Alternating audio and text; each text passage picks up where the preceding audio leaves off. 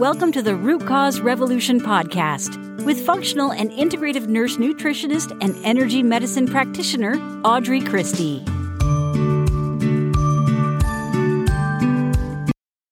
Hey friends, welcome to episode 229, and it's Friday, so you know that means it's an Ask Audrey episode.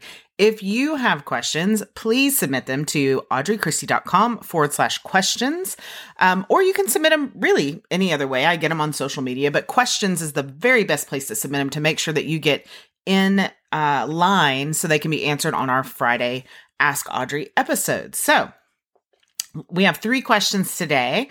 And as I get better at being brief and direct in answering them, we might do more like 5 or 6 questions or better. But for now, based on what you guys have told me, like 20-minute-ish episodes are best for you or less.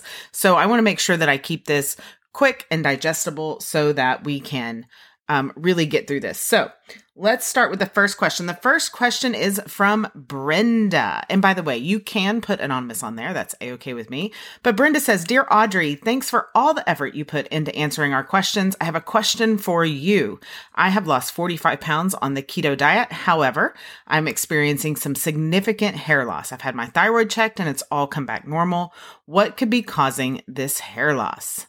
Brenda, thank you so much for submitting your question, and thank you for your kind words about me answering your questions. I've said a million times over, I absolutely love answering questions, and so this is something I never get tired of. Congratulations on losing 45 pounds. That's huge. That's amazing. So it's not uncommon what you're experiencing with the ketogenic diet. Keto is good for some things, medically good for some things even, but for the vast majority of people, particularly women, we see a few things. We see hormone fallout big time. We see generally what they call subclinical thyroid issues. So it could be that you are having some thyroid trouble, but they're what conventional medicine would consider subclinical. The unfortunate part about subclinical is what that means is that you're likely not going to get a thyroid medication for that. Not that I would suggest you do that. But it also means that you're still having symptoms, but nobody in the conventional realm is going to listen to you and give you, any help for that. So I suggest a couple of things. Number one, we need to ease back into whole carbs. So I would start with slow carbs, things like beans. Make sure you're getting plenty of vegetables. We probably need to start a good B complex vitamin. We need to do some testing on your hormone levels, perhaps, but we might be able to look at your conventional labs and see, kind of where that thyroid range is and what else might be going on. And generally, I recommend for people who've done keto some sort of liver detox, because oftentimes keto is done in a way that is very high fat and very high protein, and that leaves our drainage pathways, our liver and our kidneys, kind of gasping for air, to put like a strange analogy on it, but really gasping for their ability to function. Oftentimes keto diets are really high in bacon, which is, this is just an example, which is high in nitrates, and high in fat and high in toxins, which really gives our liver a hard time processing.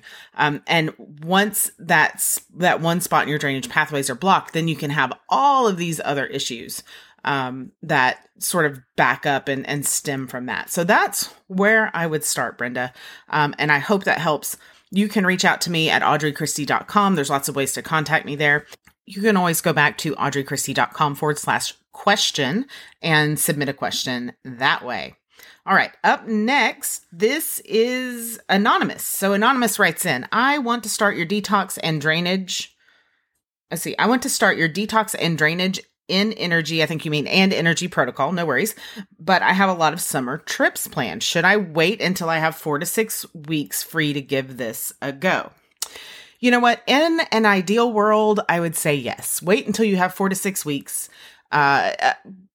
trip free, holiday free, birthday free, special event free in order to do a detox. However, that's not how life works, right? In real life, there is always something.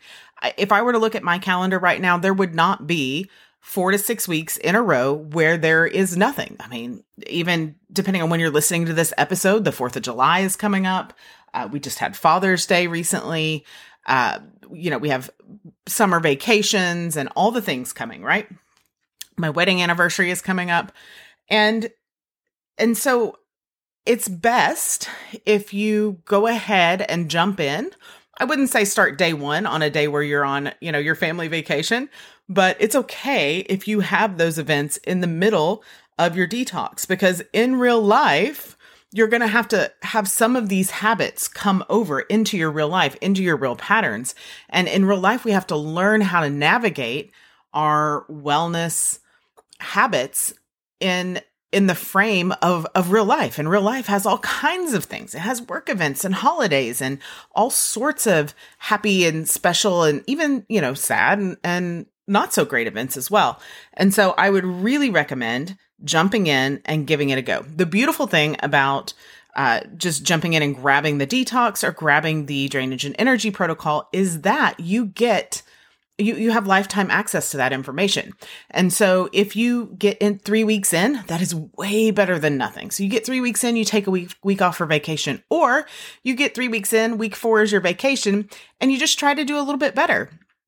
For example, if you're going somewhere on the coast, then maybe instead of having deep fried fish every night or deep fried shrimp or whatever your thing is, you have a boiled shrimp basket instead, or a what do they call them? A boiled shrimp bowl, where they come and they dump all the boiled seafood on there, and it's got corn and potatoes, which you probably don't need to have a lot of, but it's also full of, fresh boiled crab and shrimp and sometimes some other little goodies in there, right? So you want to just try to shift it and make sure that you're still allowing yourself the freedom and the flexibility to have a life, but you can also do it in a way that is serving your longevity and your wellness, serving your ability to be free of these chronic disease and illness and autoimmune issues instead of continuing to put it off.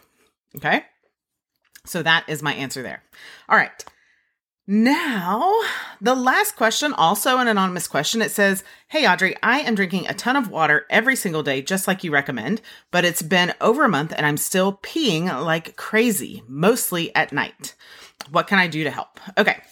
Awesome. So really good job. In case you're wondering why this person is drinking a ton of water, it's because I recommend drinking 120 ounces of water a day minimum. That is if you weigh 120 pounds or less. If you weigh more than 120 pounds, then I really want you drinking, if you weigh 120 pounds or more, then I want you drinking 120 ounces of water a day. If you're less than 120 pounds, we might be able to shave a few ounces of that off, but for the most part, everyone needs to be flushing their body with water. And no, soda doesn't count, and LaCroix doesn't count, and energy drinks don't count, and coffee doesn't count. And most tea, if it has caffeine in it anyway, some herbal teas can count, but most teas aren't really counting towards that total. So you really want to be flushing the body with lots and lots of good quality, clean, filtered water. This is not tap water, and it is not bottled water. Absolutely not. I'd rather you drink tap water than bottled water. Okay. So if it's been a month and you are still peeing like crazy, you didn't tell me how much you weigh, so there could be an issue there. And there could be some kind of bigger, scarier issues that you might need to look into. If you're not having your labs run every single year, then I do recommend getting a CBC and a complete, I should say more than the abbreviation, but a complete blood count and a complete metabolic profile, along with your analysis from your primary care physician. I recommend them doing that because they can put that on your insurance. You're welcome to bring it to me for a functional analysis if you'd like. On top of that, I always recommend getting a hair minerals and metals test, right? So we're testing your hair to see what your mineral balance is, as well as if you have any heavy metal toxicities. This might be particularly important for you because you could have a mineral imbalance. The second test I recommend is an organic acids test. And then we're looking at all sorts of gut function and balance through that test as well.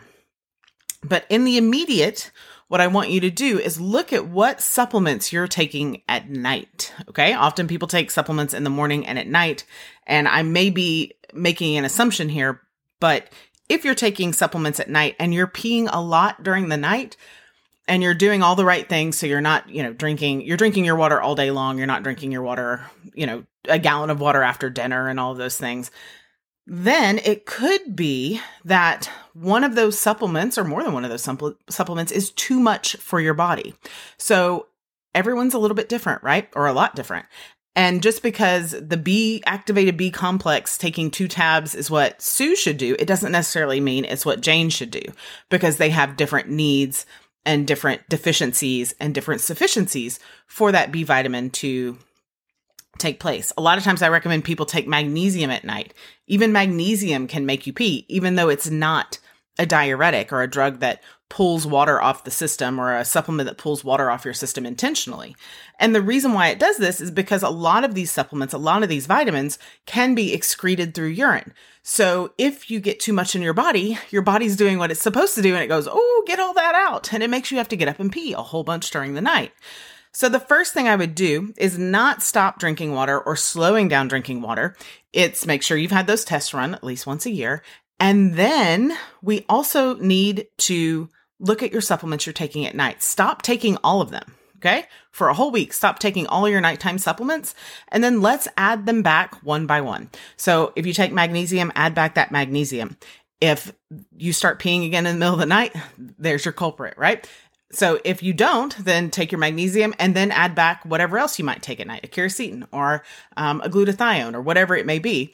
And let's just use the process of elimination to get through those supplements and see which one of them might be at too high of a dosage for you at night. Okay, so I hope that's all 3 questions for today. I hope you found this information really helpful. If you have a question, again, submit that at audreychristie.com/question. You can also hit me up on Instagram at Audrey_Christie.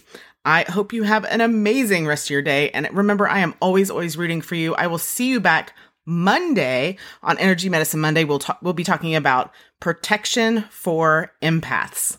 See you then. Thank you for listening to the Root Cause Revolution podcast. Be sure and subscribe on your favorite podcast provider. Ratings and reviews are always appreciated.